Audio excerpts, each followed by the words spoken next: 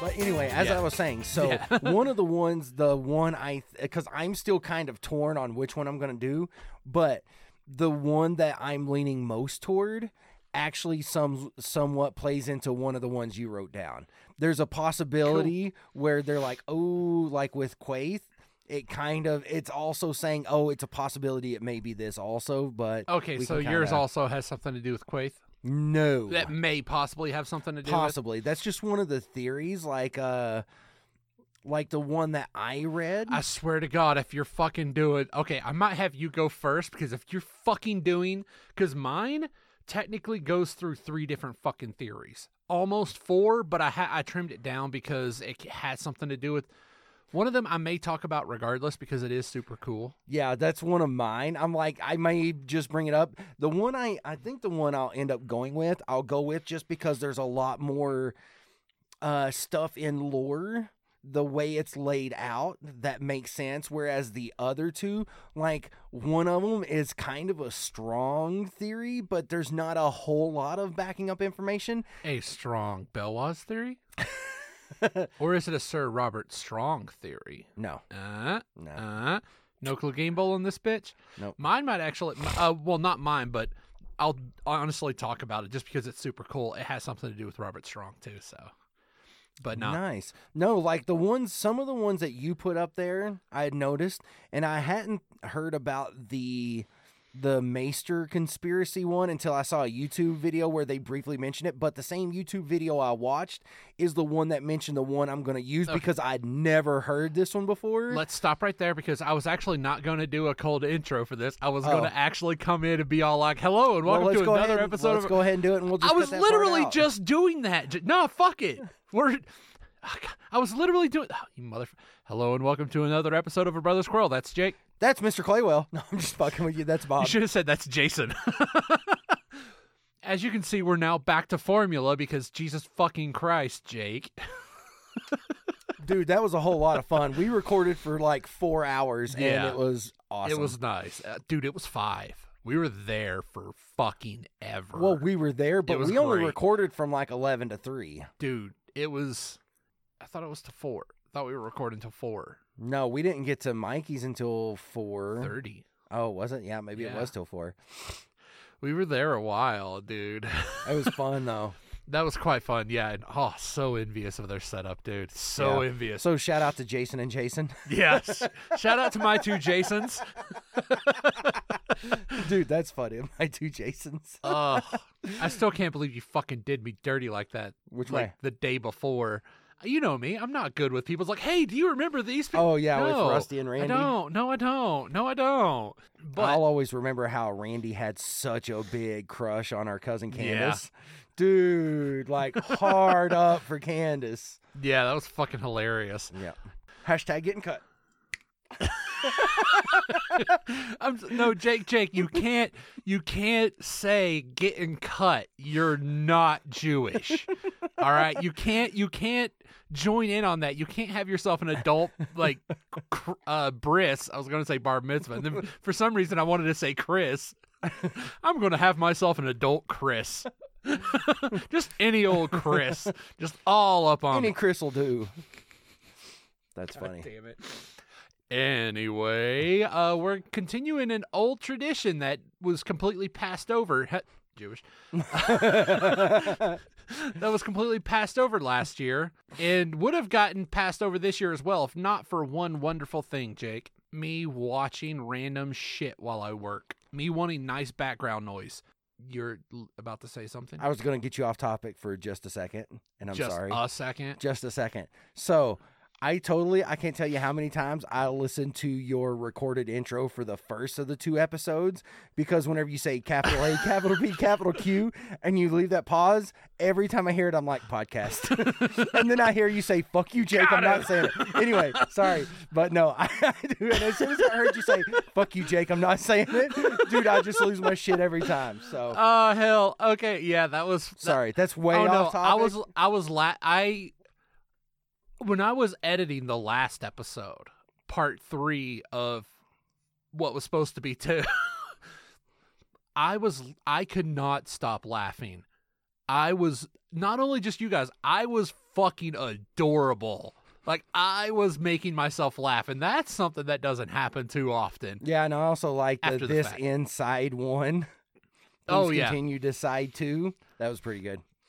Yeah, I had to do something. That's why that one took longer to edit, because I had to start cutting things. And yeah, anyway. Anyway, sorry. Back on topic. You being lazy, not watching what you were supposed to, and it ruined our tradition. Not really being lazy. There's a shocker. Oh, You no. ruining It's a bringing us tradition. back Like, to our tradition, you dumb fuck. I'm saying the tradition would have been ruined had I not been doing this.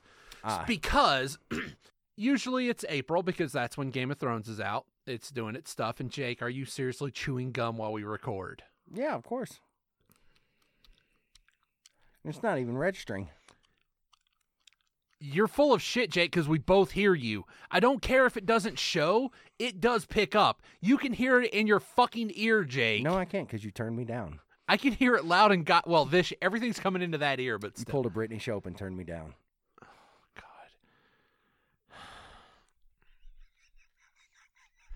Can I please finish my goddamn anecdotal Can I finish? intro? Okay, I'm you finished. Stupid fuck. Yeah, go ahead. Okay, so we are continuing. Okay, I was expecting a quick. Okay, anyway, we're continuing the month of Thrones. Okay, usually it's April because that's when Game of Thrones does its shit, but we're doing it different every week this month. And yes, even though this will most likely be up on the last day of April, I'm still considering it the May. We'll be having a whole slew of Game of Thrones related episodes. I got an idea for this one, and the next one after that, I have no fucking clue. So let's roll. Well, luckily I have drill next weekend, so that'll give us some time. Okay, good. All right, yeah, so then we'll have to do 3 episodes instead. Yeah, It's also in keeping with the month of Thrones, because we'll never be able to do the full month. it's true. It's true. All right, so the first month is dedicated to, like I was saying, the wonderful background noise that I have when I work. I have been, like, there's this guy at work. Every time he sees me watching YouTube, he's like, "Are you watching Game of Thrones?" Like, no, it's worse. Like, he fucking says this every goddamn time, like it's going to be something new every goddamn time. It's like, no, it's actually worse. I'm watching Game of Thrones fan theory videos, essays. And I figured, you know what? There's so... Oh, no, Jake, when you're... Essays. When there's goddamn 8 fucking chapters to it, and in total it's 3.5 hours long, it's a fucking essay. Damn. All right? Jesus Christ, it was like, what, one of the ones that I was watching was 5? I don't know if it was either 5 or 9, about fucking Mendelian genetics. All right? In the fucking Targaryen Dynasty. block. Yeah. Over half of it was dedicated to the fucking family tree. Damn. Seriously. It was ridiculous. So essay is the best way to do it. A fucking thesis is another way you could do it. These motherfuckers could get a doctorate on this shit. So Maybe we should give them an idea of kind of the things that we had thought I about. was Okay. about to anywho's Because there's one that you put on there that I hadn't heard, but kind of made sense, and then I came across it a couple times in my searches. So let me which one was it?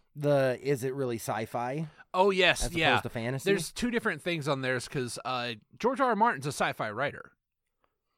Aside from this, there's like the 1,000 Worlds books that he does that I really need to get into because holy shit, they look so good. Well, not just that, but he actually has stated that the world in which Game of Thrones takes place is actually a part of Earth itself. Well, here's the thing.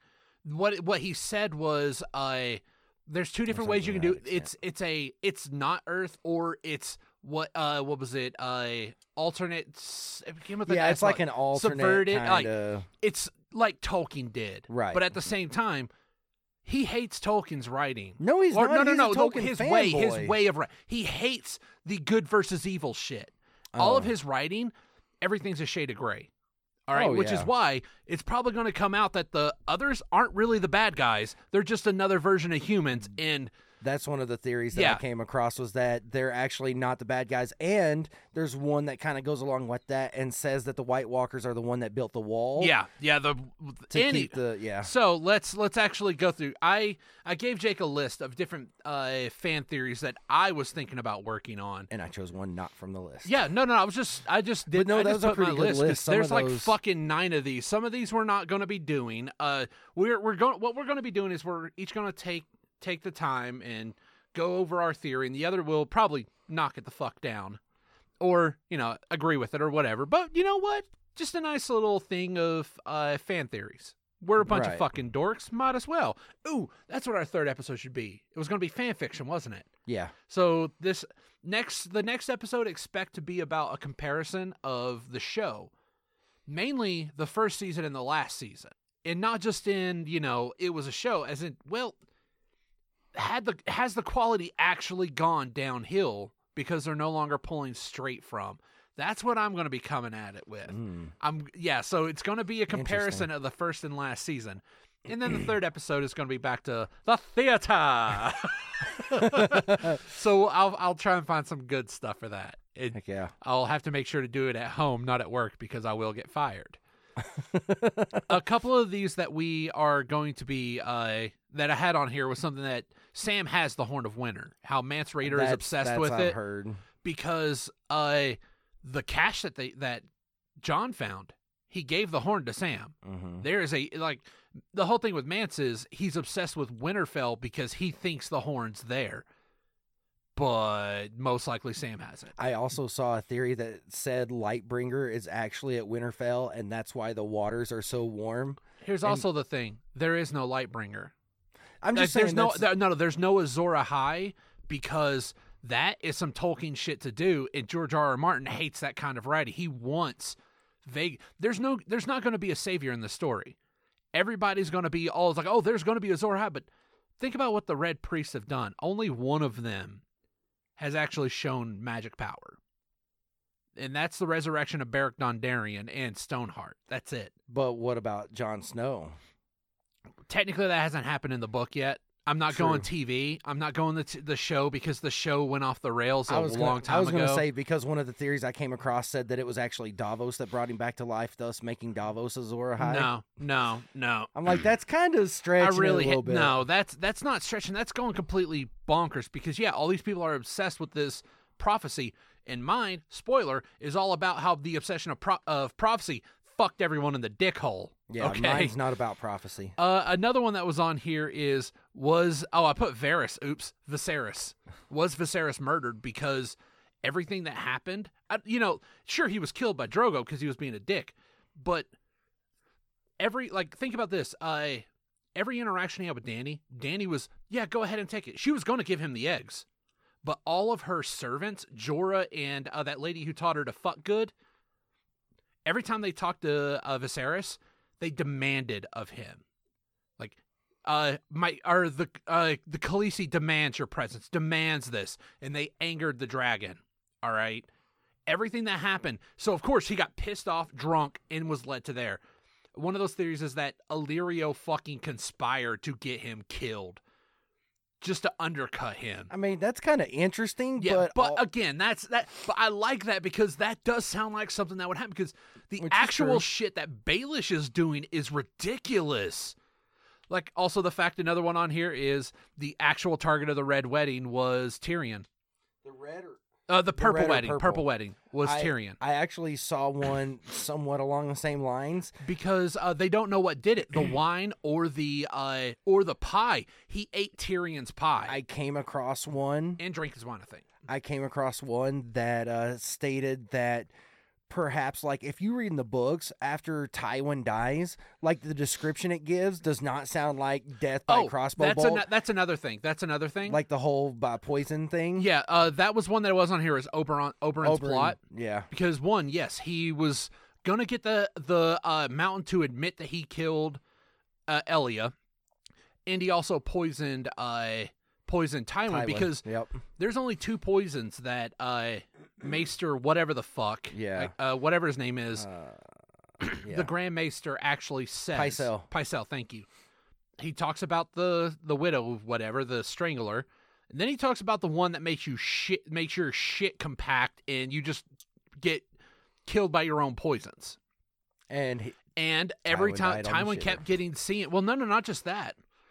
Every time he was seeing, like, they made notes that he was looking green. He was looking sickly. And when he was on the privy, after he was killed, his bowels were evacuated. loosed, yep. Like, the moment he died, that's not an instant thing. All right? That just means, like, finally everything stopped pumping, so the poison no longer could hold. So, yeah, there's a very good chance that Oberyn won because, and that's also another thing, I'll go ahead and talk about that, about Robert Strong, is Qyburn is actually part of Oberyn's plot because Qyburn brought back the Mountain as Robert Strong. Cersei presented the head of the Mountain to the Martells, then got herself captured by the Faith Militant, all right? Because she kept doing weird things that her council, Qyburn, was telling her to do. So, the only Kingsguard she can use in her trial by combat is going to be Sir Robert Strong, and it will come out that he was the Mountain. Booyah, Cersei just broke fucking a vow. That gives the Martells all the reason they need to come in and just own the fucking Red That's Keep. interesting. I don't think that's something that would pop up in the show, but it would definitely pop up in it can't pop up in the books. show because certain things like how, oh God, what's his name? Fucking, Barristan Selmy. He was in disguise for most of the book. You can't fucking do And he's that still in the alive show. in the books. Yeah, motherfuckers. I know, dude. But one of my favorite that we're not going to be talking about is the children are trying to corrupt Sweet Robin. Which that's an interesting. Here's I the hadn't thing. heard that one. But there's no trees in the Eyrie. Right. There's no animals in the Eyrie either. But there is the Weirwood Throne. There is chopped, because the Weirwood net is the hive mind of the children. Right. When they die, they become part of the hive mind.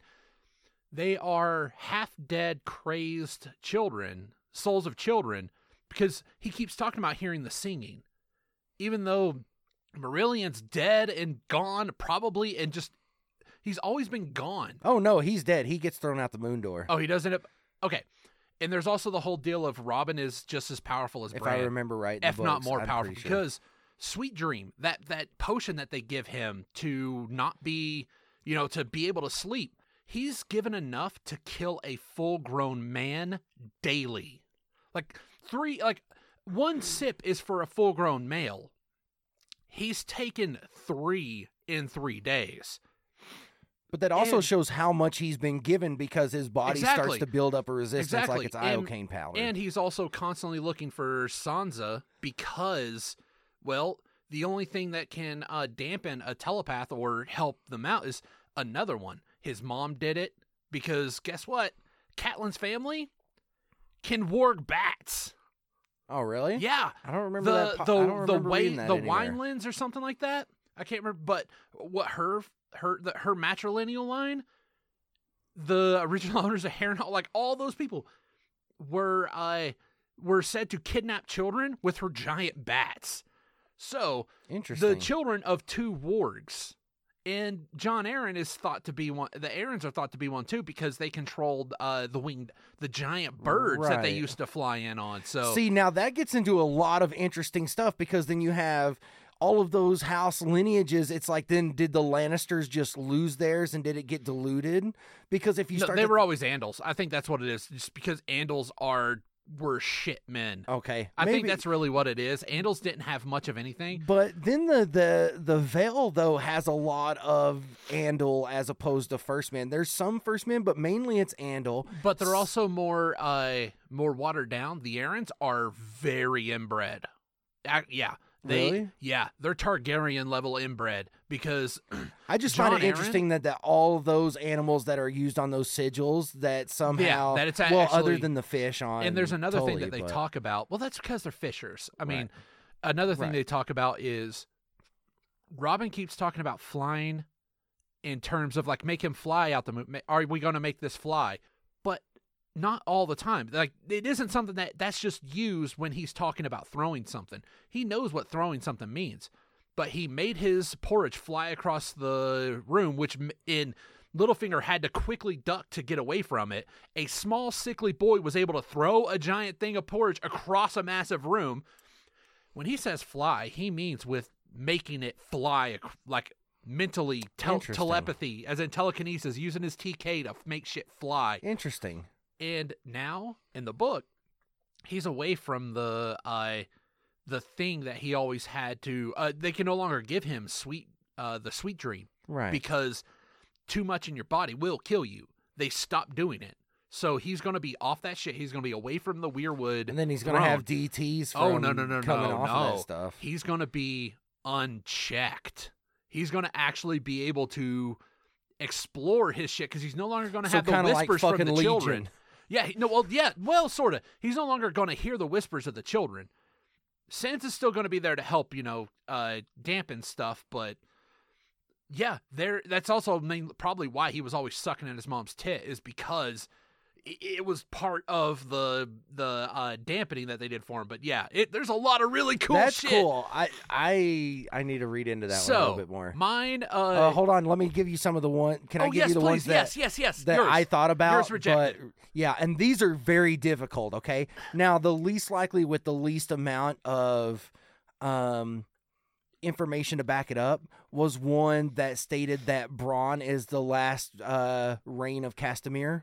Or really? one of the last Tarbecks, whichever one, like he could have possibly, there's a 40-year difference between the destruction of the Reigns and Tarbecks to the story as we know it. But that's still but there's reaching. nothing right. It's fun to think would be about. Fucking Fun speculation, right. But it really doesn't change. It doesn't affect anything about the character, Right. which is fun for dicking around. It's like trying to say, hey, he's a fan favorite mainly because of the actor in the show. Like in the books, like the Not books nearly as great. Yeah, like he's good in the books, but in the show, phenomenal. Like what's his name? Jerome Flynn that plays Bronn, fucking phenomenal. And of course, he can't be in the same room with Lena Headey because they used to date back in like the 80s or 90s, and so they don't do scenes together. But anyway, from what I've read, so that was one. I'm like, it's fun to think about, but there wasn't a lot of information. Yeah, because it's just hey, what if? Because Martin is a bit vague with a bunch of stuff, and a lot of it seems like it's on purpose. And when you see all this, like when you see the not theories but actual the behind the scenes stuff of what people are doing, like the fact that Baelish is his whole thing is he's beggaring the kingdom and buying up fucking like he embezzled nearly all of the crown's funds, and he's getting everybody's debts high and high and high with the Iron Bank. Yep. Then he's paying it off, and now he's the Iron Bank for Westeros. That's his overarching plot. He's going to rule everything as the miser. Yeah. And that is something that is so behind the fucking scenes. And it makes sense of like what you first get into the stuff. You're like, oh, yeah, why is it taking him so long to write this? And you realize, like, God damn, there are so many fucking, like, giant webbed plots going on. No wonder it's taking them for fucking ever. Yeah. But what were some more? Okay, so the next one, which I really thought about going after, but there's minimal to no backup from the books, and that is that the waif is actually Arya. But here's the thing, because it's like, how did Arya survive getting stabbed multiple times in the stomach, and all of that, and then somehow just because she makes the room go dark that she kills the waif? She used her telekinesis. That's sort of the thing, like well, think about this. She can change her face. There's also a theory about the why Jaqen H'ghar is always talked about. He's the only true faceless man. Like it's not the fact that it's a thing brought on him by the gods. It's something that it's his part of his, because George R.R. Martin likes two things: telepathy, telekinesis. And nearly all of the magic can be boiled down to telepathy, telekinesis. One or the other. Telepathy is warging. Telekinesis is a lot of the other bullshit. Like, the face changers. He can change his face. There's like different styles. And like they talk about it in the books, there's different types of faceless men. There's people who can, what are the other? I can't remember the other two ways, but they're much lesser. Because Arya meets two other types. Well, there's the skin changer type, which is kind of like a warg, but not entirely. Yeah. Like skin changers are seen more as Like sometimes it's used as wargs, and other it's like No, it's this person can literally turn into Yeah. an animal. And that's something I forgot about Sweet Robin's. His epilepsy that he always has. There's only 2 other instances of epilepsy in the book. When Bran tries to warg Hodor, and when one of the Spearwives tries to get warged. All right? Or when he tries to warg Mira. She goes into an epileptic fit, and so does one of the Spearwives, and one of the Wildlings do it. He's constantly getting epilepsy because the children are trying to warg into something. There's no animals around, but there is a telepathic kid. So his epilepsy is tied to the fucking children That's in the interesting. throne. So yeah, but there's whole things like the reason why the Faceless Men want her so much, the reason why Jaqen gave her this, hell, she was probably the reason he was in the fucking dungeons. He probably could have been Syrio Forel, but he also, at the same time, Syrio could still have been Syrio. But right. That's he was always probably still an there underlying one. just because of the chain of events going through all this shit. It would have got him to Arya. She was the goal because she had the potential to be a true Faceless Man, which is why, even though she's constantly saying, I'm still Arya, they keep promoting her. Well, They should be killing her because she is refusing to fucking just relieve herself of identity. She is still someone. She is not no one. She Well- never will be no one, and they're okay with that. Why? See, no, I think she can be no one, but not on the inside. Like she learns how to be no one on the outside. She learns how to pretend to be other people. She learns that stuff. But truly not being somebody, being devoid of personality is the main point of the Faceless Men, is they can slip into anybody. If she truly was a nobody, all right, when she saw, what was it, Meryn Trant? Or no, not Meryn Trant. But in the show, it was Meryn Trant. But I can't remember who it was in the book. When she I think sees it was still that person, it was. I don't know. It was different. I want to say it was still Meryn, but no, it's one of the other. It's one of the other ones, Kingsguard. but yeah. when she saw him, when she was pretending, what was 'Cause it? I was the at that cat in part the in the canal. book. She was in the cat canal. Yeah. She would have done nothing because she comes was across nobody. Sam in that part of the book. Yeah, Sam gets thrown out of Sam gets thrown out for starting a fight with one of the brothers because one of the brothers of the Night's Watch went with him and Gilly, like trying to get Maester Aemon. Yeah. And he spent all of their money on hookers. This dude did, like, blew all of their money that they, and so Sam like literally starts beating this dude up, and they throw Sam out of this bar.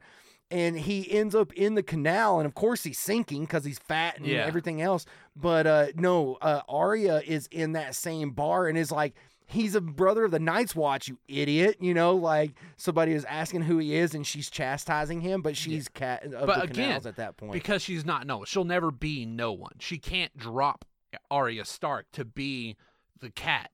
All right. And also, the cat of the canal. I know. Yeah. I know. All of her that did stuff- not pat. No, that did not. she will go never not unnoticed. be Arya. Yeah. And they keep training her because she has the potential, because they need actual Faceless Men, because Jaqen is about it that they have. And he's off in fucking Old Town trying to find a way to kill a bunch of goddamn Grandmaesters. Well, Well, and actually, I think, no. He's actually, there's a theory that he's trying to get information about dragons so he can go kill some fucking dragons. Well, and I know about that one, or about him being in Old Town. Yeah. But anyway, with Arya though, I think that he sees her as a instrument of chaos, like a legitimate one. Even though she's driven by revenge, the chaos that she's going to cause is not a bad chaos. No, I'm sorry. Lawful evil. It's not chaotic. It's for a purpose. Everything to do has a purpose. And Okay, a lot I'll of it buy is that. changing the and power she's structure. still No, my favorite fucking yeah, a lot of character. what the Faceless Men are actually doing, the Black and White is doing right now, has to deal with changing the political power structure in Bravos. That's it. It's very lawful what they're doing, not chaotic. Because they have a service, they provide it, they have Right. strict rules. There is no way you can have strict rule chaos, which is why, Joker will always be lawful evil because he does have rules. He just pretends like he doesn't. Anyway, But yeah, those are the two that I kind of wanted to 30 do, minutes in. but- Let's right. get with the first one. All right, go ahead, Bob. No. Mine is longer So I'm going to let you I was go going to say, first. this one's got some meat and potatoes Okay, to it. okay. But if you want me to go first, I Yes, certainly because will. mine can deviate into quickly one other one if need be, so I'm good with that. So you go first. I can easily deviate if need be. Okay, so this one's got some meat and potatoes. I won't go completely into it, but this one is S plus B equals M. Did you come across this one? No. So basically, it's She-Ra plus Bloodraven equals Melisandre. Oh, that okay. There's a lot of Bloodraven kid thing. And that just reminded me of something I was going to talk about later. But that would actually give her power. But here's the thing, though. Like, this was the first thing I read was a Reddit post from like 2013, and it was talking about this, right? So it was even before the show stuff really, kind of started to go away from the books. But basically, what it has is Melisandre is the child of the Bloodraven, and her mother's name is She-Ra Seastar. Yeah, his sister. Right, or half sister, something like that, whatever it is. They were a bunch of half siblings, so they were. Yeah. Because basically, even in the books, it talks about how he or she was his favorite, but she would never wed him. They would only share a bed, right? So, I mean, it's certainly conceivable that they could have there's child. plenty. Now, here's where things get kind of crazy because the descriptions of both She-Ra and Melisandre are very similar. So, a great beauty, slender and elegant, slim of waist, full of breast. That's half the women in fucking his books. But a heart-shaped face. That's the one that's... There's a couple. Really? There's only two, She-Ra and how? Melisandre. That's like the most basic ideal of a female is the heart-shaped face. But it's a rare trait. A heart-shaped face is not actually common. And we were talking about a minute ago about how Martin loves his Mendelian genetics. Right. And think about this. So Bloodraven was an albino. All recessive. Right. And then with Melisandre, now, as we see Melisandre, because remember, with She-Ra, it also covers it in here, she had been known to use glamour as well. Or what if she is not the progeny of? What if she is She-Ra? That's one of the things that I came across, and also there was one that She-Ra is actually Quaithe. Yeah, that was another one. Yeah, to where that one I came across. But think about this. So I have a better one for Quaithe though, a funner one. So think about this though. Well, I'm sorry. It says that outside of Mel and She-Ra, there are only two other characters. So total of 4 characters. But think about how many characters he's written about, right? So like, for instance, so this is George R. R. Martin's description of She-Ra, right? So I already mentioned all of that. Now, here's how Maester Cresson describes Melisandre at the start of Clash of Two Kings, right? Slender she was, graceful, taller. Clash of Two Kings. There were 5 of them. Or the Clash of Kings. The Clash of Two Towers with kings in it. The return of the Clash of Two Tower Kings. Slender she was, graceful, taller than most knights, and full breasts and narrow waist and a heart-shaped face. Men's eyes that once found her did not quickly look away, not even a maester's eyes. Many called her beautiful. Now, because every guy has a thing for redheads. Which is true, but also think about this. So she's considered being tall, right? Bloodraven was considered tall for his height, and he was just shy of 6 feet tall, okay? Man, these motherfuckers short. Yeah, right? I thought the same thing. Does that mean the mountain's probably as tall as me? Let me see. So I'm trying to... and of course, She-Ra had an interest in prophecies. There's not a shocker. There's not a Targaryen right. There's not a Targaryen who fucked their sister that isn't obsessed with prophecy. Right. So. But, it's also one of those things that, sorry, who's this? This was the subreddit ASOIAF, right? Okay. I just want to give it credit. So, and it was written by the user Yolk Boy. But anyway, so then it goes on to talk about like the mother, of course, her name is Seastar, right? So it's certainly possible that Melisandre or Melanie, which was her birth name, which is what, it's shown in like flashbacks and stuff, that her name could become thus Red Star, and also plays into all of the Azor Ahai stuff, right? Which I'm not fully reading this entire thing. I'm just kind of giving you some bullet points. Let's see. Sorry. Where's the... there's also some things that, where is it? Because this one's kind of interesting. So, okay. So Bloodraven's colors are considered scarlet and smoke modeled with black, right? So Melisandre is described as wearing scarlet, and her blood is black and literally smokes, okay? The Bloodraven wears scarlet. Well, her Menzies do. And he frequently goes about cloaked and hooded, right? And then, of course, with Melisandre, a woman garbed in all reds, face shadowed within the deep hood of her scarlet cloak, right? Of course, her skin is smooth and white, pale as cream, whereas Bloodraven has milk white skin, right? Now, granted, some of these could just be... Also, Asshai is a very shadowy place, so quite a few... There's a difference between pale and albino. Right, but... And if you're already a redhead, you don't want to be out in the sun. Especially back in the what's probably the future past. So right. Well, and the way it kind of shakes out is like with this, one of the things it mentions is that that her features don't seem to necessarily come from Shiro or Bloodraven, and that's her hair color, right? So if she's albino, it would be white like Bloodraven's.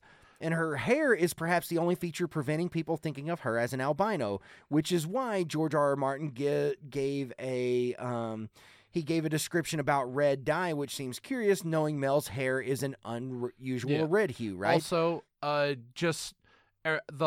she doesn't have to take fully after Bloodraven because albino is recessive, right. Even through. Although at the same time, when you fuck your sister, inbreeding tends to cause recessive genes to come out. So right. It's just a giant clusterfuck of Mendelian. Yeah, so a Mendelian clusterfuck.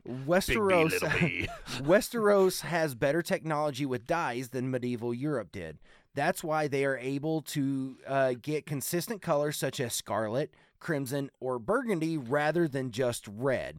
So, look at the Tyroshi. Look at fucking Dario Nar. Right, that and motherfucker is a peacock. But even Sansa, whenever she dyes her hair, so it's like, look, Westerosi are good at dyeing. So yes, they are. They are really good at dyeing. So, of course, the Bloodraven was the king's sorcerer. Melisandre is the king's sorceress, right? The Bloodraven is the three-eyed crow. Melisandre is described as three-eyed by Jon, because his quote is, her ruby gleamed, a third eye glowing. The Bloodraven's mother was called Lady Melissa, bringing to mind Lady Melisandre. So, and then it goes into the glamour part.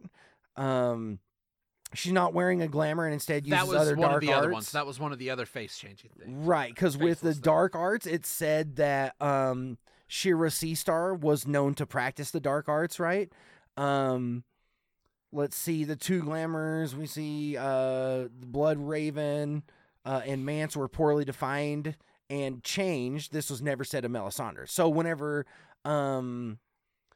Mance was using a glamour, it was kind of like a crappy glamour, just like crappy invisibility cloaks in Harry Potter, right? So, and she's, there's also the person posits that she's glamoring a younger version of herself.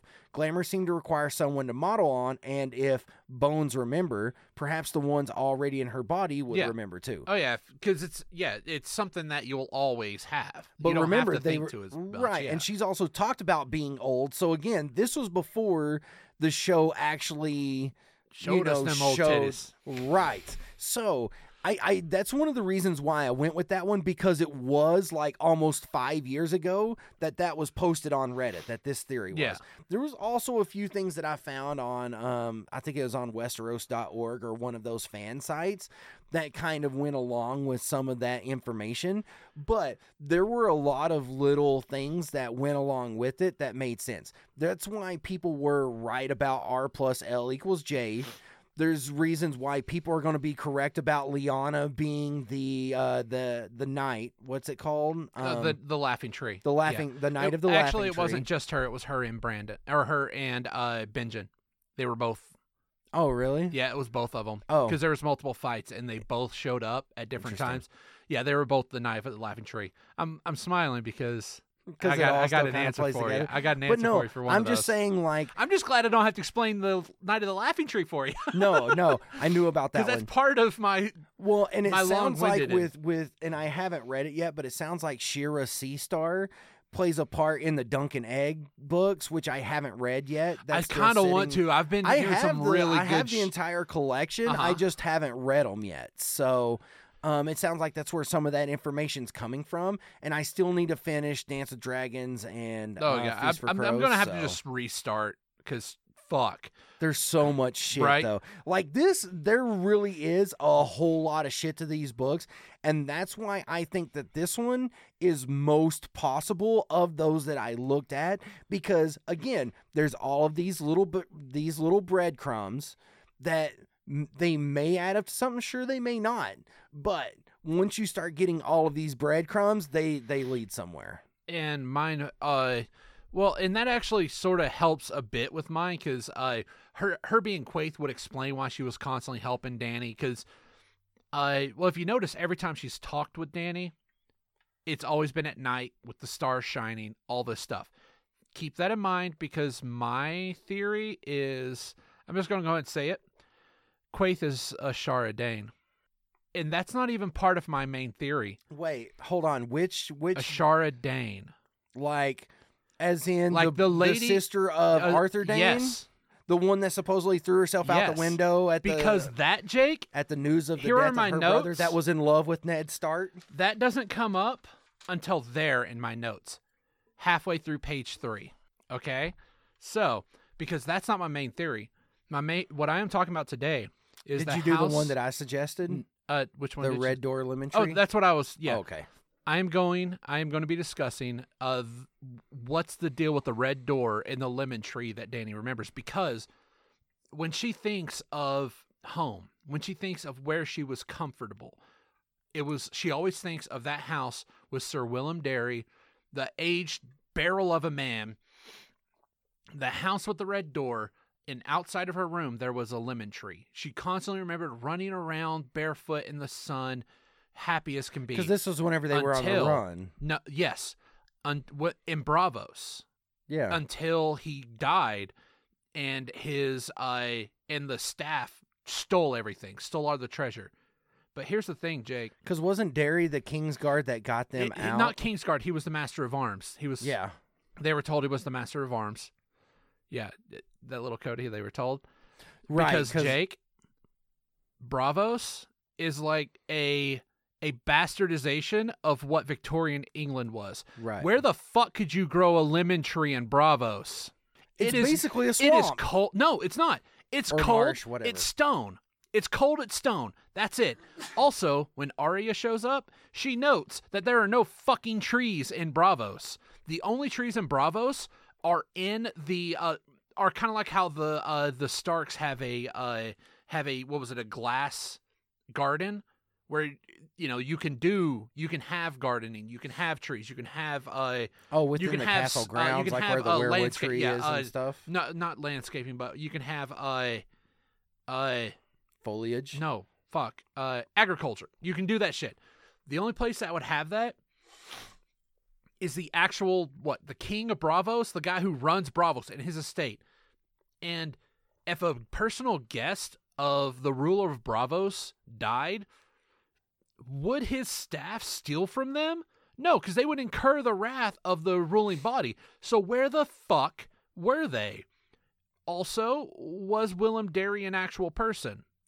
Because there is another Willem that's talked about in the story. Willem.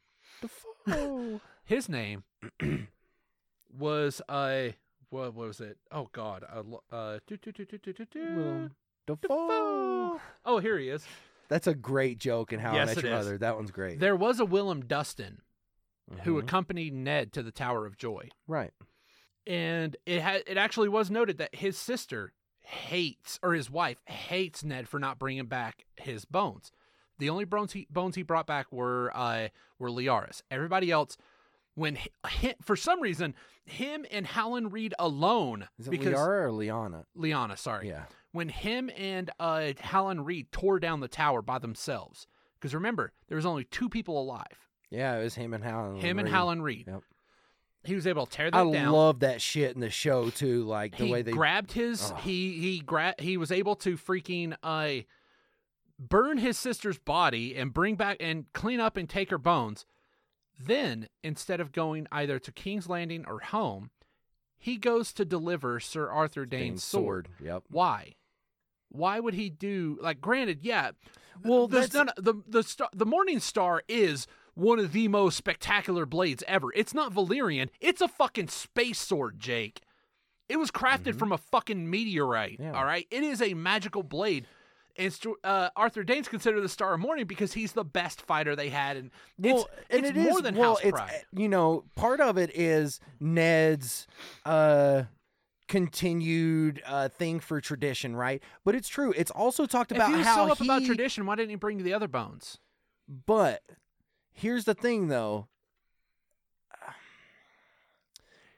It's talked about in the books, and not so much, of course, in the show, but in the books, it is very well noted that if it was not for all of the Tower of Joy stuff, that most likely Ned would have wedded Sir Arthur Dayne's sister. Well, because no. They had their thing going. Because remember, Brandon was betrothed to Cat. He right? also wanted to fuck Ashara, and he was much prettier than Ned. So just because he was in love, and that's also something that I found out about Martin himself. Martin likes writing about himself. A lot of his stories have to deal with the love triangle, where the best person is not the winner. Like the main point of a lot of his stories are about a guy meeting with an ex or meeting with an old love interest and them not having any feelings for them. Ned being the core, the absolute good guy, the most good guys finish last kind of guy. Technically he got finished first, but still. And the love triangle between him, Ashara, and his brother. Because, yeah, Brandon was a fuckable man. And Ashara was goddamn gorgeous. Yeah. Ned was just Ned. All right? He's cool. He's great. But he is nothing compared. See, this is something you're not going to get, Jake. All right?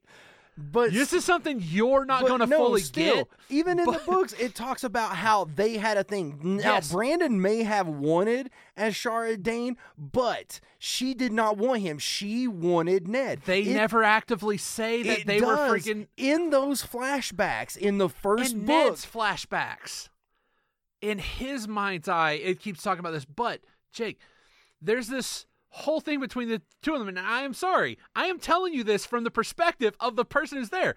If there is a very attractive brother and a not very attractive brother, the hot person's going to go with the very attractive brother. Why? Because they will have similar personalities, but one is wholly more fuckable. Need I remind you of the story of meeting somebody after 10 years? All right? Their first words out of their mouth is, "How's your brother?" Someone who only knew you by seeing you in passing, all right, asked about you.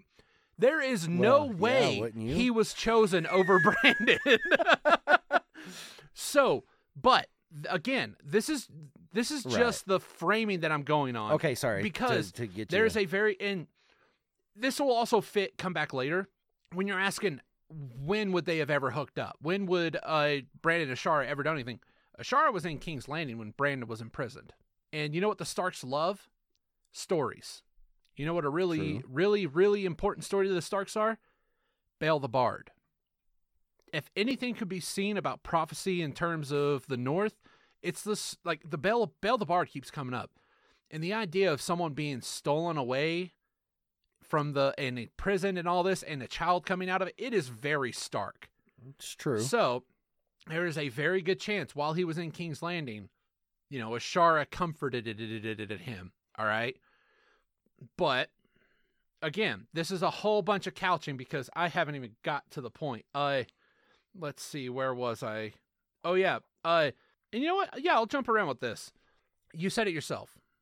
Ned is a whole big bag of honor and bullshit and stuff like that. When he threatens to quit as the Hand because Robert's going to kill Daenerys, all right, which is a wholly horrible thing to do, but he gets very angry about it. Yeah, she's technically not a child. She is the... Well, in the book, she is. She's like 12. But she's not a baby, all right? She's Right. part of the game at this time. Right. Who is marrying a warlord who, yeah, sure, horse lords crossing the sea, haha, but if they could, you're fucked. All right, there's that possibility. Robert's plan isn't bad. You have to admit that. It's just shitty. It's shitty, yes, but Ned Tactically speaking, freaks it's smart. out on him. He fucking quits. Then he dreams. That night he dreams. Because in this story, dreaming is very important. Especially... Dreaming fucking helped Dany out when, right before her wedding, right before doing it with Drogo, all right, all these things that happened right before horrible things happened, she had a dream that calmed her. I was going to say especially with the Starks, though, because the Yes. Starks, their dreams seem to be tied to, like, that whole Weirwood children. But that's also not prophetic nature because and they everything. keep getting told things that may happen, could have happened, sort of happened, or something that happened in front of another tree. It's not prophetic when somebody sees something and then tells you. That's not seeing the future. With them, it's just that slight bit of green seer they each I know. have. And I'm just saying that green seer thing is actually... They're just not full-fledged green The seers. green seer shit is bullshit. As in, it's seeing things that happen in front of Weirwoods or around Weirwoods, extrapolating what could have happened. Because think about it. That's a fucking hive mind. That's thousands and thousands and thousands of minds thinking of what could happen, picking out the most logical and telling you in your dream. Yes, compiling what is happening with what has happened to guess what will happen and saying, you know what? You're going to see this because it's most likely going to happen. Or when Bran saw that, or when Jojen saw that freaking Theon was going to attack Winterfell, it mystically came to Theon to attack Winterfell. Like, I don't know, maybe telepathically it came to him to go attack Winterfell. See, but again, that's just, I'm just saying, possibility. Don't fucking trust prophecy because it could be fucking bullshit. You can't guarantee a prophecy, so fuck it. That's the whole point of it, is prophecies are usually bullshit. But again, that's just just twisting it. But anyway, in his dream, he dreams of the tower. Pessimist or an optimist. He dreams of the tower, Jake. Mm-hmm. And there's two things that happen in this dream that he remembers. One, the promise. Mm-hmm. Promise me, Ned, to always protect them. What does he do once he wakes up? He stays with Robert. He could have still said, fuck you, because the promise was to protect her kid. And if her kid was Jon, that means he would have been on the first boat to the wall. Because if his promise is to protect her child, why the fuck did he stay in King's Landing instead of go to Jon? Because the best way to protect her child was to stay in King's Landing. Because her child's not Jon, her child is Dany. Who, is Shara Dane? No, Lyanna. Lyanna's child is Dany. And this is going to take a little bit of work, okay, Jake? Wow. This theory is not R plus L equals J. It's R plus L equals D. All right. Yeah, it does. It's B plus A equals J. All right. Because when Brandon was in the cell and probably got freaky with Ashara, they had a kid too, who was about 9 months older than Dany in the story. Well, hold on. No, there is a kid that's described. I'm trying to remember who it is because Edric? Jon Snow talks about Jon Snow being his bosom brother because they had the same milkmaid on the way back to Winterfell after. Or no, it was at the tower, or not at the Tower of Joy, but it was there where the Danes are. Because he went to after the tower. He went to deliver the sword. I can't remember the name of it. Starfell. Starfell. Yeah, this is, again, Jake, you're forcing me to jump around, okay? So, let's see, the dream. Oh, yeah, and another thing that happened in the dream, I have it written down right here. I'm sorry. Because the actual wording is important. Okay, while you're looking that up, so I'm guessing this takes only book stuff into account and not what happened on the show. Absolutely, because the show went bonkers fuck. Because it's obvious that that Rhaegar and Lyanna had something going on. That they were... Oh, yeah. No, I'll go over that. Over that. Don't worry, Jake. Give me just a sec. Oh, you're just saying that the child born of that Here we go, Jake. There's two things he remembered. The promise, and it even says that when they found them, he was still holding her dead body. When they found him, the only two people in that tower were supposed to be Ned and Howland. Who the fuck are they? It could have said he, could have said Howland, could have said Reed, but they said they found him. There was more than one person there to see Ned cradling his dead sister's body. Then a conspiracy happens. A thought happens, because the promise is to protect this child. This child who is now the fucking heir to the kingdom that his best friend is going to kill because he wants to control, he wants to be king. All right? So they have to hatch a plot. I'll stop there, and I'll explain how this came to be. Rhaegar Targaryen is obsessed with prophecy, much like his uncle Egg, all right?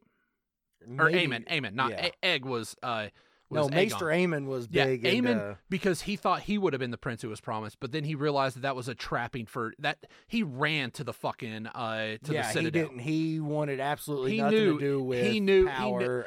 He did, but then he realized how fucked it was, and he ran. He saw the fire and he knew it would burn, so he dipped out the game. All right, he quit. He cashed in his chips. Because they even still tried to say, "Hey, exactly. even though they you're wanted him at the wall, they were going to freaking absolve him." Yeah. But no, he's like, fuck it. No, this is all fucked. But Rhaegar was always in talks with his awesome uncle. I know that was one of my favorite parts of the book is whenever that's all talked about how Rhaegar and Aemon were in constant communication. You know what a good thing to talk about with is about your your awesome nephew and when you both share interests? The story of the prince who was promised. Rhaegar loved that story. He thought he was the prince. But later in life, he realized that it wasn't him. It was going to be his son, Aegon. Mm-hmm. And you know what him being obsessed with it, the first child he had was Rhaella, whatever Aegon's sisters was named. All right. But to fulfill all the wonderful prophecy in the world, there's one that's missing. The dragon has 3 heads. But Elia Martell is sickly. She's never going to be able to birth again without dying in childbirth. Not even birth. Through carrying the child, she will just die. Correct. He needs another child. Then what happens? The tourney at Harrenhal, where he runs across and this is also a side bit of this, is there's a good chance this is all fucking orchestrated by Howland fucking Reed. Because Howland Reed, who is a goddamn master at fighting, gets the shit kicked out of him by 2 fucking random knights. And the Starks, the Starks save him and they take him to Harrenhal, and they're all good buddies now. Coincidence. And of course, during the tournament, the only people that give Rhaegar half a issue is the Knight of the Laughing Tree, which is both Lyanna and Benjen. And fucking Aerys taps him with finding and killing the knight afterwards. Correct. And then at the time, it could have been, honestly, he could have found out before that, in the middle of, before the end of the tourney. And of course, he start talking to him, and you realize that this is a very, very attractive girl who has very similar interests, because Lyanna Stark was also obsessed with prophecy. She loved the story of Belle the Bard, too. All Starks love that story about the king beyond the wall that kidnaps the daughter of a Stark princess, and what was the crown that he gave her? His winter roses. Yes, and what was the fucking thing that was left in the King of the Norse fucking daughter's room? Winter roses. Yeah, he took it so fits in with everything. So yeah, I believe that he didn't steal her. That it was, they both were fall up into this because the dragon needed the 3rd head. And if you're going to believe prophecy dictates a lot of the story, it was not 2 boys and a girl. It was a boy and 2 girls. There's Visenya that still needs to be birthed, which is Dany. Dany is the daughter of Rhaegar Targaryen and Lyanna Stark. So you have Ned right after the Tower of Joy seeing all this horrible shit. You're holding the heir to the kingdom in your hands. You know all this horrible shit's going to happen, and everything. Your mind would break with all this responsibility because you have the what did Jaime say? What vows should you keep? You say to honor your father, all right, or honor the king, honor your father, honor your family. What if the king hates your father? What if the king tells you to kill us? What vows are you supposed to listen to? So Ned did the one thing he has never done in his life. He listened to his heart. He had his wife. He had all this stuff, but his heart screamed for Ashara. So now he has a good excuse. Hey, I got the sword. I got to give you guys back the sword, right? This will get my foot in the door. This is my Peter Gabriel boombox. So he takes the sword and realizes that they also have a problem on their own. Ashara just had a kid. And the reason why this is all ties into a bow is Edric Dayne, the heir to Starstruck, whatever. All right. Starfell. Yeah, Stardew Valley. He's named after Ned Stark. He flat out tells Arya this, and he tells this with like pride. The Danes fucking love Ned, but why? All he did, like think about it like this, in terms of the story, he showed up and said, hey, I killed your son. Here's his fucking sword. And then your daughter kills herself. Why would you name the heir after him? That is fucked up. That's who John's bosom brother was Edric. No, Edric's around Dayne. the age of Arya. Edric is young. Yeah, he's young. So there is no fucking reason they should like Ned Stark. Unless he solved the problem for him. Because here was Ashara having a child who was, well, the heir to Winterfell as well, because it's the son of the firstborn. It's Brandon's kid. Even because he's actually if he was born 9 months before Dany, there's also a good chance he's older than Robb, so he is the firstborn heir. So basically, as Shara killed herself in a fit of postpartum depression. She didn't. Keep going. Sorry. Because they needed they needed this fixed. So Ned fixes it. I don't know how they actually decided this, because I don't think Ned would be smart enough to say this. But the idea of finally going to your old love to try and start anew and realizing that they moved on is in keeping with a lot of what Martin does. It's his process to get over some shit that happened to him. And so, yeah, you have this story of what are they going to do? Well, a swap can happen. A swap should happen, because you need to get Dany the fuck out of Dodge, the fuck out of Westeros.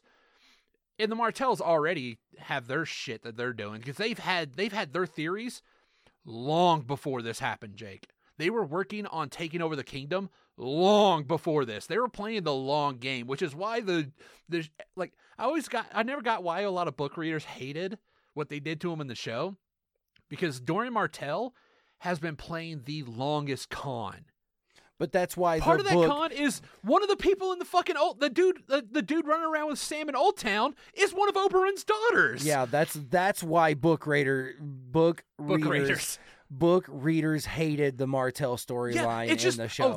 I didn't understand it either until I got to that in the books. It's so fucked, but it's crazy.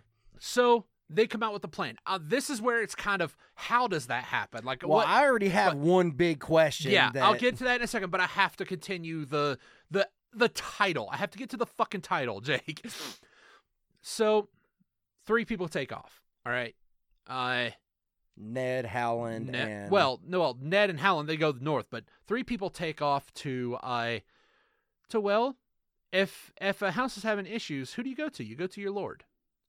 So Willem Dustin, because again, they pulled him off. Dustin was there at the tower. And by saying they pulled him off is a big fucking sign that he was still alive at the end, which would explain why he burned down the tower. So it's hard to tell who all fucking lived and who died, because it's all a wreck. How did he burn it down? Most likely fucking Rhaegar had wildfire there because he stole a bunch of wildfire before he left for the war. That's a fact on there. A bunch of the alchemists talked about a bunch of it went fucking missing. He most likely took some as protection. All right, he's like, hey, if shit gets real, burn the tower because he was born during the Blackfire the second Blackfire Rebellion, where an entire building of Targaryens were burned to death. So he also, being the crazy Targaryen that he is, thought that his child should also be born in that setup because that was the one where like his uncle drunk some fucking wildfire because he thought he was a goddamn dragon. Yeah, that's where he was born. And so 3 people leave. Because the child's still new, it's going to need a nurse mother. So you have Willem, Darry, the baby, Dany, and Ashara. Because she has no reason to stay. All right, her love's dead, fucking burned to death, and her family, it would be so much better because, family is family, honor, blah, blah, blah, blah, blah, blah, blah. So they hang out with the Martells for a bit. Because, was it Quentin? Shows up with that writ, that marriage agreement that was written when she was about 9 months old. All right, she was young when that writ was right. And when would be the best time that would happen? Let's see. She remembers running through grass, barefoot. She remembers lemon trees. That sounds a lot like something you'd find in Dorne. Yeah, but that means they would have had to spend a shitload of time in Dorne. Yes, that is honestly where it does fall through. Is where does Viserys come in? But not just that, but how do you explain the age difference between Dany and Jon? Because there's more than 9 months between the two, even in the books. Jon she's about 14. And Jon is like 16 or 17 in the books, and she's like 12 in the books. And here's a good way to explain that. He does not know how to explain time. According to George R.R. Martin, the entire war took 3 months when it takes 3 months to move from fucking one place to the other. But somehow, this whole war took place in the time it would take to go from Winterfell to God, where is it? Which war? The entire fucking, the Usurpers' War. The entire fucking war. No, it lasts longer than 3 months. It didn't last that long, Jake. Dude, I've seen the timeline. There is a book called The World of Ice and Fire that has the timelines. It took longer than 3 months. Regardless, it took no time to get from fucking, because, here's also the time frame of that. He went from the Tower, from the Trident to the Tower of Joy, back over to King's Landing. All right, in no time at all. That's how the shit. The book does not explain anything about that. It's just, the second in King's Landing happened. Like, how long ago? What's the time difference? Nah. He has a bad way of explaining time, and that's what causes all these theories to go up their ass. But we're having fun, Jake. All right, we're playing. All right, holy shit, this is a long episode. But we're playing That's here. because you talk a shitload. I didn't even start until 40 fucking minutes into the episode, Jacob. All right? Eat me. Let's see. God, where the fuck was I? The one thing it doesn't explain is Viserys. But unless Viserys was already in Braavos with there's a chance. There could have been a baby swap. They found out about there was a child that she died in childbirth. Or it could just be simple mental conditioning. You can convince a 4-year-old kid of fucking anything, all right? Because, it would just be to get to across the sea. Good thing to do is stop off by Dragonstone, grab the kid, and go. Or they could have absconded. I don't know. The thing about tying Viserys in it, it's fucked up. But here's why it's sort of important that she's not related to Viserys. Half the dialogue between Viserys and Dany is him telling her how important it is, the blood of the dragon. How important it is to keep the dragon clean. The blood has to be pure. The blood is this. You don't mix it with savages. But what does he do? He sells his only sister to a fucking horse. To a savage. Even no matter how broke he is so prideful about his Targaryen heritage, that would have been a slap in the face. Unless he really doesn't think that she's an actual Targaryen. Now, they never would have told him, she's secretly your aunt. No. it would have been a simple, or a niece, sorry. It would have been a, she is your sister, or like, she's just she has Targaryen lineage. Like, the Hightowers look like fucking Targaryens because they've been breeding with them forever. And then, of course, the Baratheons are part Targaryen Exactly. also. But they're also fucking, they're deep freaking Greek motherfuckers. Like, yeah, like their olive entire skin, black hair, brown eyes. That shit goes for generations.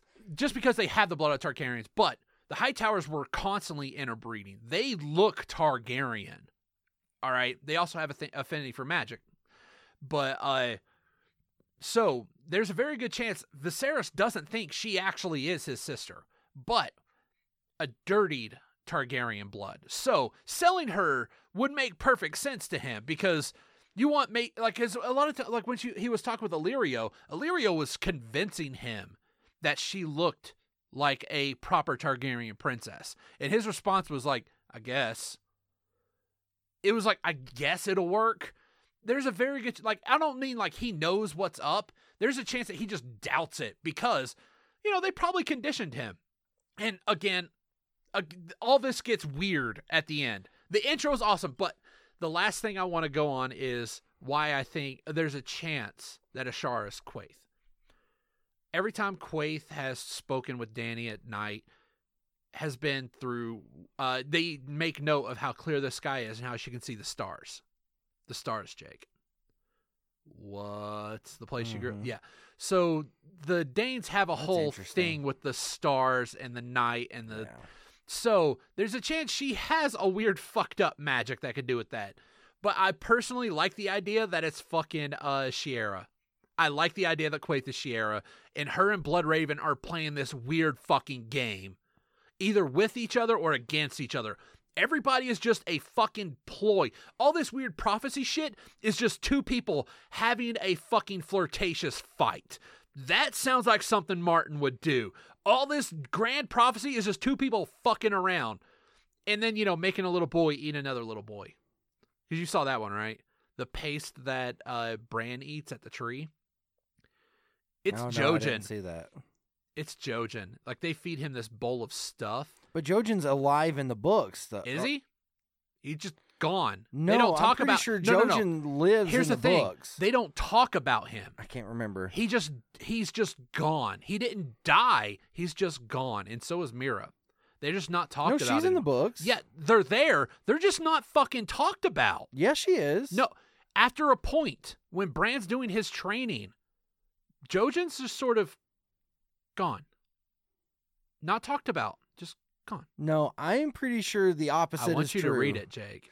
Dude, I have. That's the thing. I'm almost done with both Dance with Dragons and A Feast for Crows. I'm almost done with both of them. There's a huge theory that, because I can't remember how he described the taste of it, but yeah, there's a good chance that either the children did it or Bloodraven, knew they were doing it. Well, there's a good chance Bloodraven's just a puppet now, but yeah, there's a good chance that he just ate Jojen. Yeah, I mean, because to gain the power of something like, well, just like the Boltons skin the Starks to, well, actually, that I was actually reading this awesome little thing to where there's a few stories. I think it was Dying of the Light of Martin's about another planet to where there were skin changers, and there were men who would skin them to mock their power. So there's a very good chance that also fell in through with the Boltons. The reason that in the writers, the way he's writing it, they're skinning them because, they're kind of jealous of their power. That's why the Boltons always skinned the Starks, because they were skinning skin changers. It's really kind of... But anyway, tear it apart. See, and that's the thing, is that there's... It was much better at the beginning, wasn't it? You got to admit. I had you hooked at the beginning. Yeah, because there's things that just kind of that happen that start to fall apart. Like, I could see this long game possibly being true in the books, and maybe that's why all of this shit is taking so long. Part of me, the romantic side of me, likes to think that he's actually writing both books, just like how he wrote the one big book and it split into Feast for Crows and Dance with Dragons. So there's that part of me that thinks that he's writing both what is it? Horn of Winter and I don't think it's Dragons of, Dream of Springs yeah, Dawning. Like Dream of Spring. Yeah, it's the Dragon of Springs Dawning, Jake. I think it's called Dream of Spring, and I forget what it is for the winter. That was the title of the season book, right? It was Autumn Twilight, Winters. Was it Winter's Night and then Spring Dawning? Okay, good. I got it right then. But yeah. Anyway, so there's parts of it that I like, but then it's like it's referenced so much as Shara throwing herself upon, out of her family castle and onto the rocks below. Granted, they never said whether or not they found her body. It seems like her body came up missing. And also, if you want something to be believed, you bring it up a lot.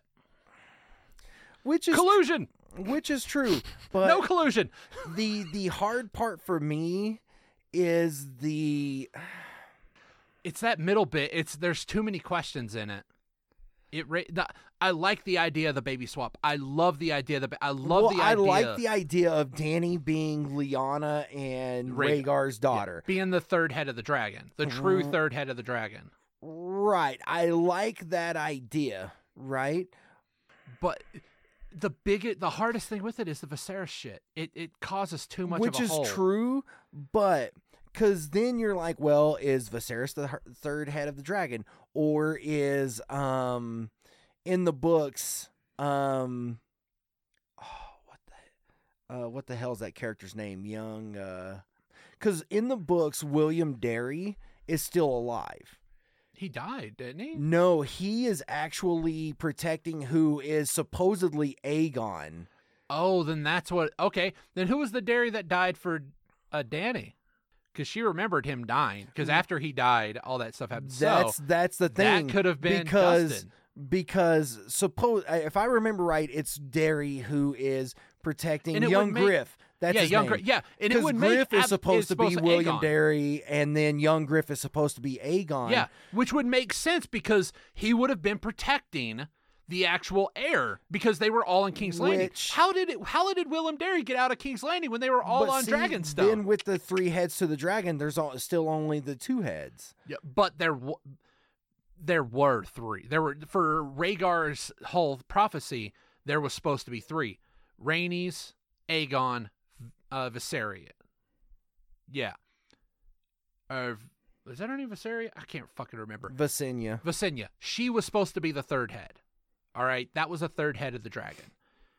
That all got fucked because, Rhaenys is dead, and, Aegon was unrecognizable. So anytime someone says something's unrecognizable, the corpse is unrecognizable, guess what? It's not them. Smokescreen. Red herrings. And yeah, so that would explain why there are 2 Willem Derrys running around. Because one of them wasn't Willem Derry, because one Willem Derry died at the house with the red door. All right? And this is something Viserys remembers as well, because that started the downfall of them, because all their shit was stolen. And then they had to, and then they became the beggared king. Because, well, the Martells had their own game. See, that's the thing. Like, the Viserys hole is too much. No, and I don't even think it's that. I think that there's, like, part of it, it's almost like it makes so much sense that it almost can't be right. Does that make sense? Because there's breadcrumbs to it, right? But I feel like that they branch out into 3 different directions. And the personally, breadcrumbs. It's a much cooler story than R plus L equals J. That's just true. Because here's the deal. That is R a plus story. L equals J is kind of clean. If he was making a straight War of the Roses, all right, which is what it basically was, because he loved War of the Roses. If he was making that would wrap it all up in a nice bow. But he's not. He's making a weird fucking story with, like, frost people who can control dead bodies and all these, like, weird little things where everybody has this beautiful idea of the prince who was promised, and he's going to ride a unicorn and save the day with the unicorn that shoots dragons out its mouth and then shoot there fire. Are unicorns. I know. But... And Skagos. Yeah. And what's going to happen in the Northern Conspiracy? like Davos is gonna come find Rickon, and then right when Stannis is about to attack Winterfell, like all the Boltons, all the Stannis men, they're all gonna get big fucking fight, and who happens? Oh, look up on the hill, much like Gandalf with his fucking Rowan horse lords. It's gonna be Rickon riding a unicorn with his ghosty army. No, that's too fucking wrap a bow. What Martin writes is weird, dirty shit. And what's weird and just a giant heap of mess, baby swaps, fucking unrequited love triangles, and a bunch of weird shit, all of which was caused by fucking Howland Reed. But see, whenever you shake all of those out, that's why there's a little part of me that wants to believe that it's Tyrion, Daenerys, and Jon are the three because heads you of the have dragon. the son of Aerys the Mad, the son of Aegon, the daughter of Rhaegar, and the son of Rhaegar. What? But Jon is if my theory son goes of Aerys and the daughter of Aerys. Yeah, but if Jon is the son of Brandon and Ashara, he's not a but at the same time, if he's the son of Rhaegar and Lyanna, he is a skin changer. So he doesn't need the fucking Mendelian genetics that require you to be able to control a dragon. Because why can they control dragons? Because they can speak to them with their minds. Guess what he can do? He can speak to animals with his mind. All right? He can easily fucking Beastmaster shit. He doesn't have to be a Targaryen to be a Beastmaster. Okay. Now, if it shakes out that Tyrion, Daenerys, and Jon are the three heads of the dragon, I think it'll be the R plus L equals J, not the... Yeah, it will end up doing that, but I like that one a lot better. But there's so many more questions. With the one that you found? So many questions. It just raises too many questions. Too many questions. There's too many questions. Now, with this one, that is kind of really hella interesting, which is why I grabbed onto the Melisandre one, because while there may be little holes, there's enough meat to it that's kind of makes it really kind of fascinating. No, it doesn't need meat because she is just you could slot anything into it because there is no story. There is no holes you have to fill. It is just origin. She is just a mysterious person who showed up. That's it. And what happened with Bloodraven and Shiara? They did stuff, then they disappeared. Bam. You have 100 years of nothing. You can fill that up with anything. And those are the ones I don't like because you could say, yeah, she was training unicorns in her youth. Why? Fuck you. Tell me how I'm wrong. I can't tell you you're wrong. You can't tell you you're right. With his writing, there's so much to it that it won't. I mean, I don't think that by the time both books come out, if for some miracle they do, right? I don't think that the Quaithe mystery will go unsolved. That will be answered in the books. The whole Jon's it parentage has to be because will she 100%, has an unmasking, yeah. Right. Jon's parentage will be unmasked, whether it's the way it shook out in the show or if it's the way that you had mentioned. I think that the show really condensed what is to be the meat and bones, because the two creators, and then so DB Weiss, I know, yeah, they got the job by telling him who Jon's mother. No, not even that. They know basically how the story shakes out. Those three and George R.R. Martin are the only four people in this world that knows how the story shakes out overall. Like, he gave them this information. They're like, look, if we do this, we need to know in general how these things come to be, where these things lead. We can kind of fill in stuff since those books, because again, Dance with Dragons had already been published by the time they started. So there's been all of this time with no books. So they're like, look, we kind of need some of this information just in case. There's also the chance of them just deviating, because Well, of there's course, a, 'cause no, they've no. There's a already reason. deviated. There's a reason. But the meat and potatoes, they won't But deviate from. They may, but there's a difference. There's a reason why there's no such thing as a pure adaptation, because it's two different mediums. As a show, maybe because the whole thing between the Hound and Arya, they were not supposed to be friends. It was not supposed to be a good, amicable sort of a budding relationship. It's just but the way those the two actors... actors, right there with the writer, it's kind of like why it's perfectly fine to hate Ender's Game and all the shit Orson Scott Card did, because he's a fucking homophobic shitberg. But the Ender's Game movie had so many more inputs. You had the director and Harrison Ford, whose idea of it was it's okay to be who you are, which it was a giant fucking gay metaphor. That's how they did the movie. That the writer has a different way, the actors have a different way, the fucking the composer has an input, but a writer, it's just yours. With TV and things like that, there are so many different inputs. They probably went way too far down one road. It's very, very possible to go too far down one road to know you can't get to the other side anymore. You couldn't get to Martin's ending from where they were because they deviated so damn far. And a good descriptor of that is the Wildlings are well written as having a slapdash gear, no actual armor because there's like one forge in the entire North. All right. But yet, the Army of the Dead had a giant 2-mile-long chain. I'm never letting that die, Jake.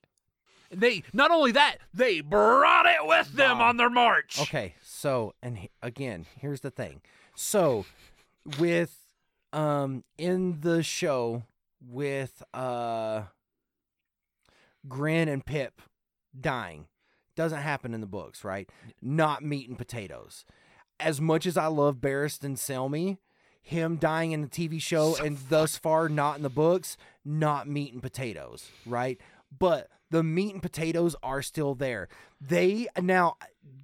Granted, I think on purpose in the show, they left out all of Dany's vision at the tower in Clash of Kings. They left that out on purpose because then it's so much more obvious if you put that in a TV show how things happen. Yeah. Whereas in the book, you can't go through subjective shit as well. Yeah. Right. So I think again, meat and potatoes are still present, right? But this episode's boots on the ground will be meat and potatoes. But it's true. I mean, if you think about it with the show, the main stuff is there. Again, we can't compare season 6 to now, whether or not that stuff is still in the books and how that deviates, right? Or even the manner in which, because I mean, everybody knew that Jon Snow was going to return, right? Even though that book's not out, everybody knows it's going to happen. You can't have the main character, the second main character. The only reason he gets more main characterness than Dany is, well, Emily Clark's not the greatest of actors. Well, and think about it this way too, like with Tyrion, like George R.R. Martin says that's like his favorite character. That's like the closest to, like, you know how J.K. Rowling mentioned that Hermione is her. Tyrion is basically like George R.R. Martin. That should tell you everything you need to know about them. Like her, the way she sees herself is the goddamn Mary Sue. He sees himself as the broken person who can never find true happiness. I feel like George R.R. Martin, like, he's my boy. I feel that's what I love about all these, like, these theory videos that I've been watching is you start learning a lot about the author, about the way he writes, and I feel so sorry for George R.R. Martin, and that's me saying that. Seriously, I do love and enjoy the show, but even though I have not been on board since day one, like Bunny seemingly has, right? And other people, like there's people who have been on this Game of Thrones bandwagon since the books in the mid-90s, right? And if I would be irritated that those books would not be finished, I can only imagine how those people feel. Like me, I love a book. Like, fucking lay it on me. I don't care if that shit is 1,400 pages long. lay it on me, Jake, right? Jake, you can truncate all of that and just say you have the stand. It's true. The unabridged version. God, the abridged version is like 12,000 fucking pages. Yeah, the unabridged was insane. Anyway, but for me, I would be disappointed because I know that there's going to be so much more to the story that ends up in the book than what ends up in this final season next year. Always, yeah. And, is it the final season? Yeah. Okay. Next year is the final season. And I don't have too much hopes for it. I like the intrigue and stuff, but man, it's just gonna be CGI dragons fighting each other. Without blowing our load for the next episode, I think that's where, because of the 8th season, how everything felt so incredibly sped up. Like the pacing was completely different. Because that's going to be my number one thing between season 1 and season 8. I seriously think we're not going to be combating any on the next 7. episode. Yeah. It's the whole pacing thing, and that's because of the lack of actual. I may need to get material. your HBO thing again. Actually, I now have the HBO Now instead of HBO Go because we canceled HBO, so I just signed up for HBO Now. But I tried doing that; it still wanted me to have fucking cable. No. When HBO Now showed up, I tried doing it. It still wanted fucking cable. So I said, fuck you, and closed it. You should just be able to download the app and just sign up with an email and boom, you get like a month for free. So. Sweet. I'll give it a peek then. But, yeah. So as far as your theory goes, I enjoy your theory. That's really, really interesting. But it has its I hiccups. had you, motherfucker. I had you so much, gripped. But here's the thing, the one that I presented had holes as well. But here's the problem: the holes for mine is because of the gaps in the history at that time. People don't know what happened, like you mentioned, to Shiara or Shira, however you say her name. Nobody knows what happened to her, right? Yeah. And with Ashara Dane, kind of, sort of, nobody knows what happened to her. They know she leapt out her window, but again, I don't think that they found her body, if I remember correctly. They didn't. Yeah, no. Right? So, those same kind of gaps in what happened is still there, right? But that's why I think the R plus L equals J, why it always had so much more footing. And I also think that that's why the Tyrion, Dany, Jon, 3 heads of the dragon has more footing. There's little things that add up that feel like that they can't be coincidence. And that's why I like the Melisandre one. I'm like, this is a lot of little things that add up and feels like it's more than a coincidence, especially the whole heart-shaped face thing, or just the description of people in general, the way he describes. To me, I feel like he on purpose describes people for very specific reasons. He on purpose described Arya and Jon looking alike, and Arya looking like Lyanna. And having Lyanna's spirit. Right? There is a reason why he wrote that. And I think that's to be said for the majority of stuff that he writes. There is a purpose behind it, which is hard to believe. It's to fucking toss a red herring at the reader. But it has a purpose because, and that's what's so mind-blowing to me and why I love the book so much, is that whenever you realize that everything was written with purpose and you realize how long those fucking books are, can you imagine? That's why it has to take him so bloody long to write these books. Because if everything is written with purpose, I can't even describe it, dude. Yeah. Because the guy's a fucking psycho, as in the best way. That guy is fucking ridiculous with his writing. It is. I mean, if somebody thinks that Stephen King is wordy or that Tolkien is wordy, they have not read George R.R. Martin. Right? He's even more wordy than those two. Maybe not combined, but those are 2 of the most wordy authors ever. Ever. Somewhat possibly needlessly, but there's a reason why their writings, good or bad, have survived the way they have. it's because of the amount of information that is provided to the reader. George R.R. Martin provides all of the information to the reader, but doesn't always give the reader all of the information at one time.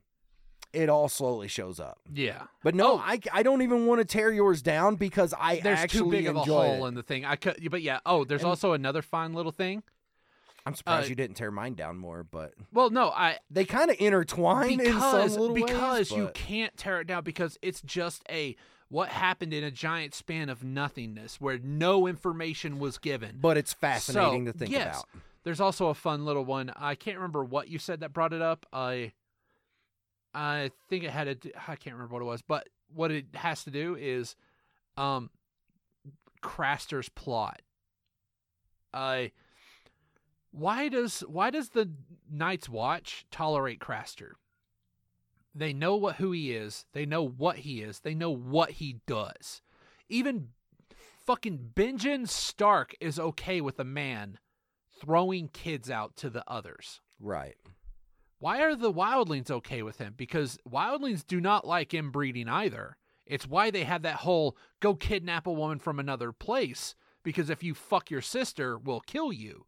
Why are the wildlings okay with him? Because what does he do? He gives his male children to the others. But is he really giving them good stock? They're just inbred pups. They're stupid inbred pups. But slowly but surely, the Night's Watch orchestrating a plan to cripple the others by only giving them inbred babies.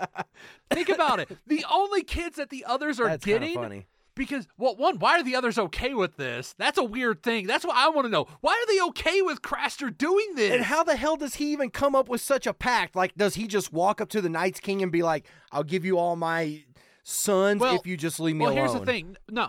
Well, it's what the others are used to. The Black Gate at the what used to be, the Black Watch or whatever, the original head. Well, there was a giant hole.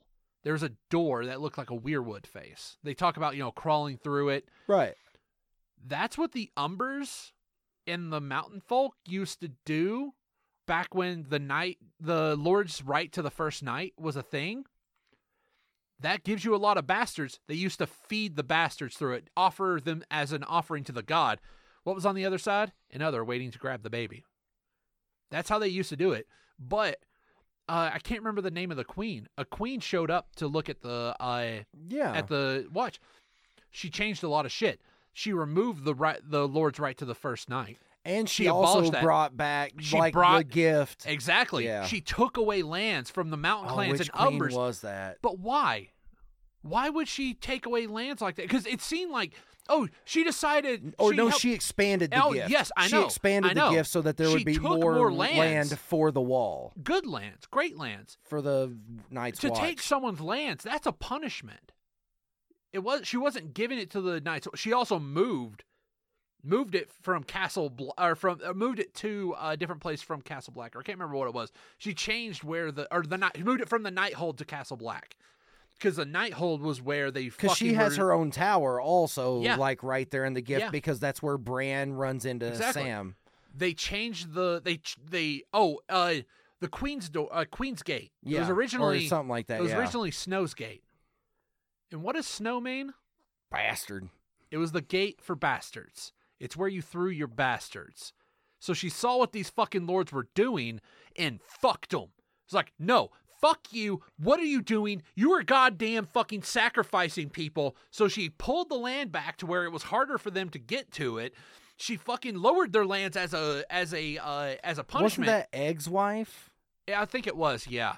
If I remember right. But yeah, so Or she Aemon's did sister? all this shit. Oh no, it was Or was it before that? Okay. It was before Bloodraven. All right. Okay. It was So all this was because that's how they were getting their babies. And then they started getting antsy because they had no babies. So Craster's plot came in. He started getting it could be he just tossed a boy out at one point. And eventually was okay with it. So this whole thing, which makes no sense. Kind of interesting. Why aren't they fucking just kidnapping people? They're the others. They can kidnap. So why are they only accepting gifts? Wouldn't the villain just steal whatever they wanted and kill the village? Why are they taking offerings? Unless they're not actually the bad guys. They're just people in this weird, fucked up story who put up a giant wall. Because think about it when the first men came around. The pack with the children. It's like, hey, you have all your stuff. We'll just take the deep forests. Just leave us the fuck alone. And doesn't the wall seem like it's just sort of a just leave us the fuck alone kind of thing too? It had to have been built within a generation because Bran the Builder was said to have done it. How big is that? There is no way pre-industrial man. Fuck, we couldn't have done it that fast with our technology. It had to have been done with some kind of, I don't know, ice magic. There's a lot of really cool stories. And oh, you said yours. I forgot to say it. I wrote it down somewhere. Fuck me. What?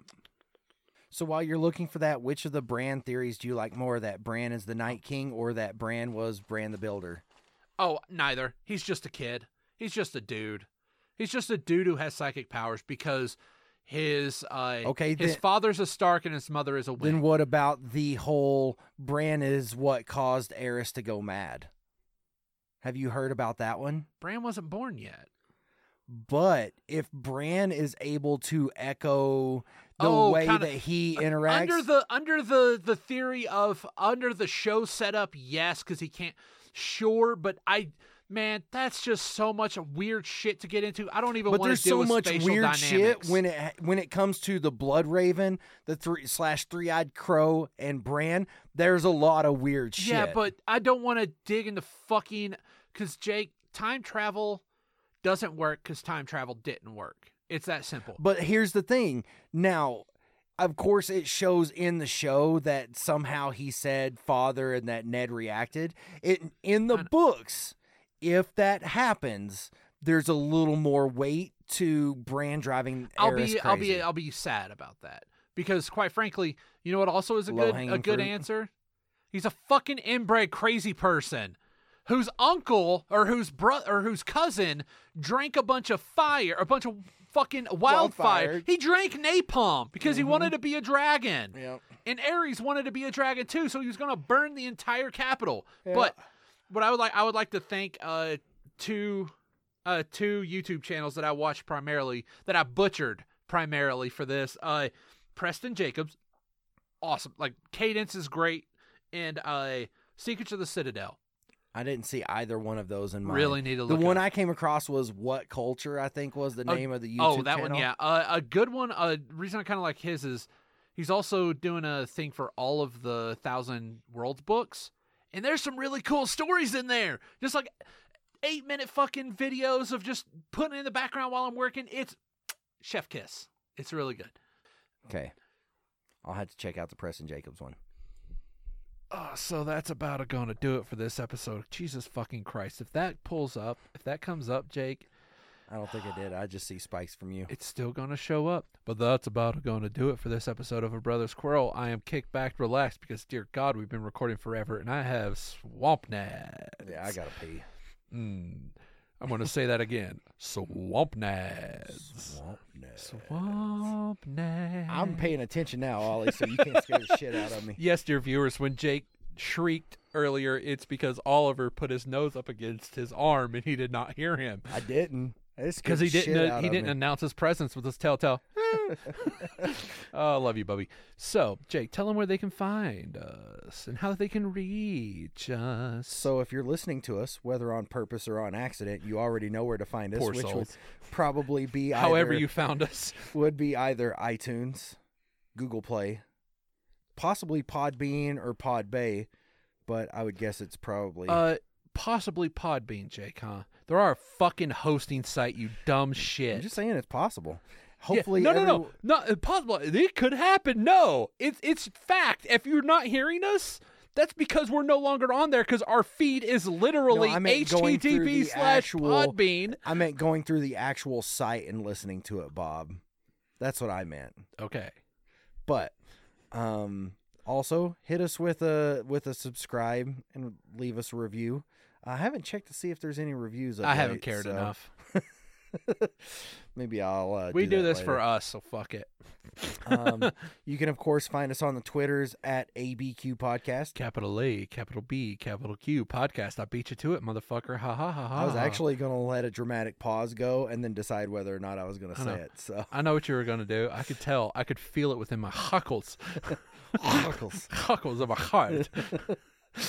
This is the name of this episode. Hashtag. Let's see. Not even hashtag the surprisingly Jewish episode. Hey Jake, do you know how if you kind of like lick your finger and then rub your ear, you'll hear better because you can the water the sound will bounce off the water molecules. It's like that with your huckles, and you have swamp nads. You're more in tune to your huckles when you got swamp nads. But this was still a good time. If you have any suggestions, send us an email, brothersquarrel@gmail.com. Yep. We'll take any sort of ideas, especially if you have any interesting Game of Thrones theories. Oh yeah, that you believe. definitely. If you have Game of Thrones theories, let us know there. Or if you're constantly stuck to Facebook, you poor souls, you can check us out on there. Just type in Brother Squirrel and you'll get right down to us. Yeah.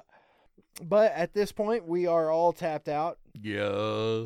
And as always, dear viewers, we'd like to remind you that no one ever truly wins an argument. Not with that attitude, they don't, Sarah Jake.